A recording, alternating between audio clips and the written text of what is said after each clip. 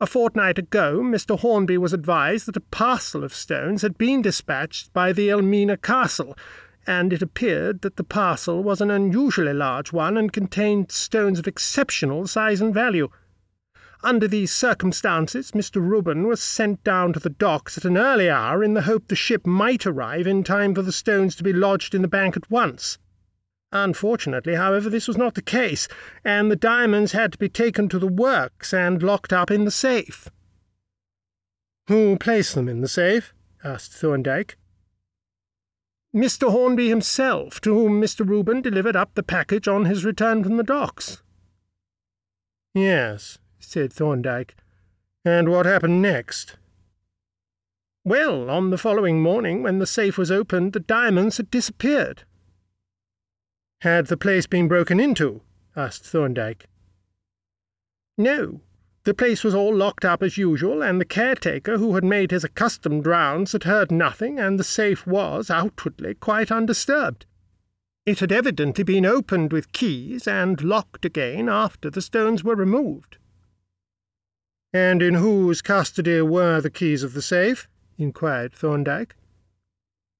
"Mr. Hornby usually kept the keys himself, but on occasions, when he was absent from the office, he handed them over to one of his nephews, whichever happened to be in charge at the time. But on this occasion the keys did not go out of his custody from the time when he locked up the safe after depositing the diamonds in it to the time when it was opened by him on the following morning." "And was there anything that tended to throw suspicion upon anyone?" asked Thorndyke. "Why, yes," said Mr. Lawley, with an uncomfortable glance at his client. "Unfortunately, there was.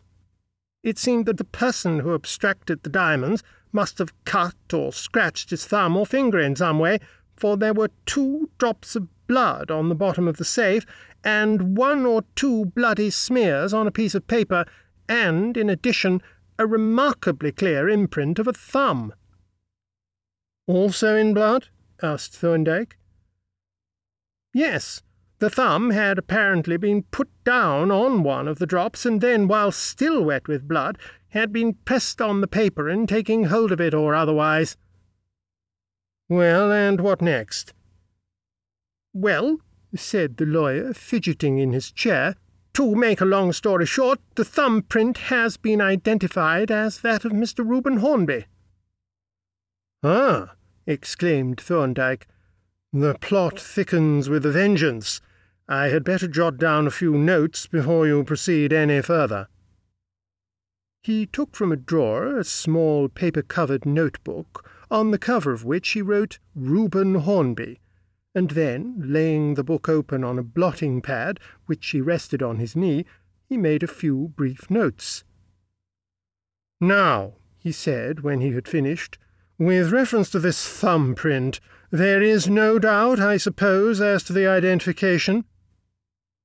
"None whatever," replied Mr. Lawley.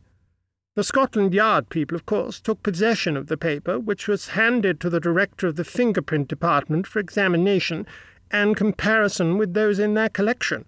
The report of the experts is that the thumbprint does not agree with any of the thumbprints of criminals in their possession, that it is a very peculiar one, inasmuch as the ridge pattern on the bulb of the thumb, which is a remarkably distinct and characteristic one, is crossed by the scar of a deep cut, rendering identification easy and infallible, that it agrees in every respect with the thumbprint of Mr. Reuben Hornby, and is, in fact, his thumbprint beyond any possible doubt."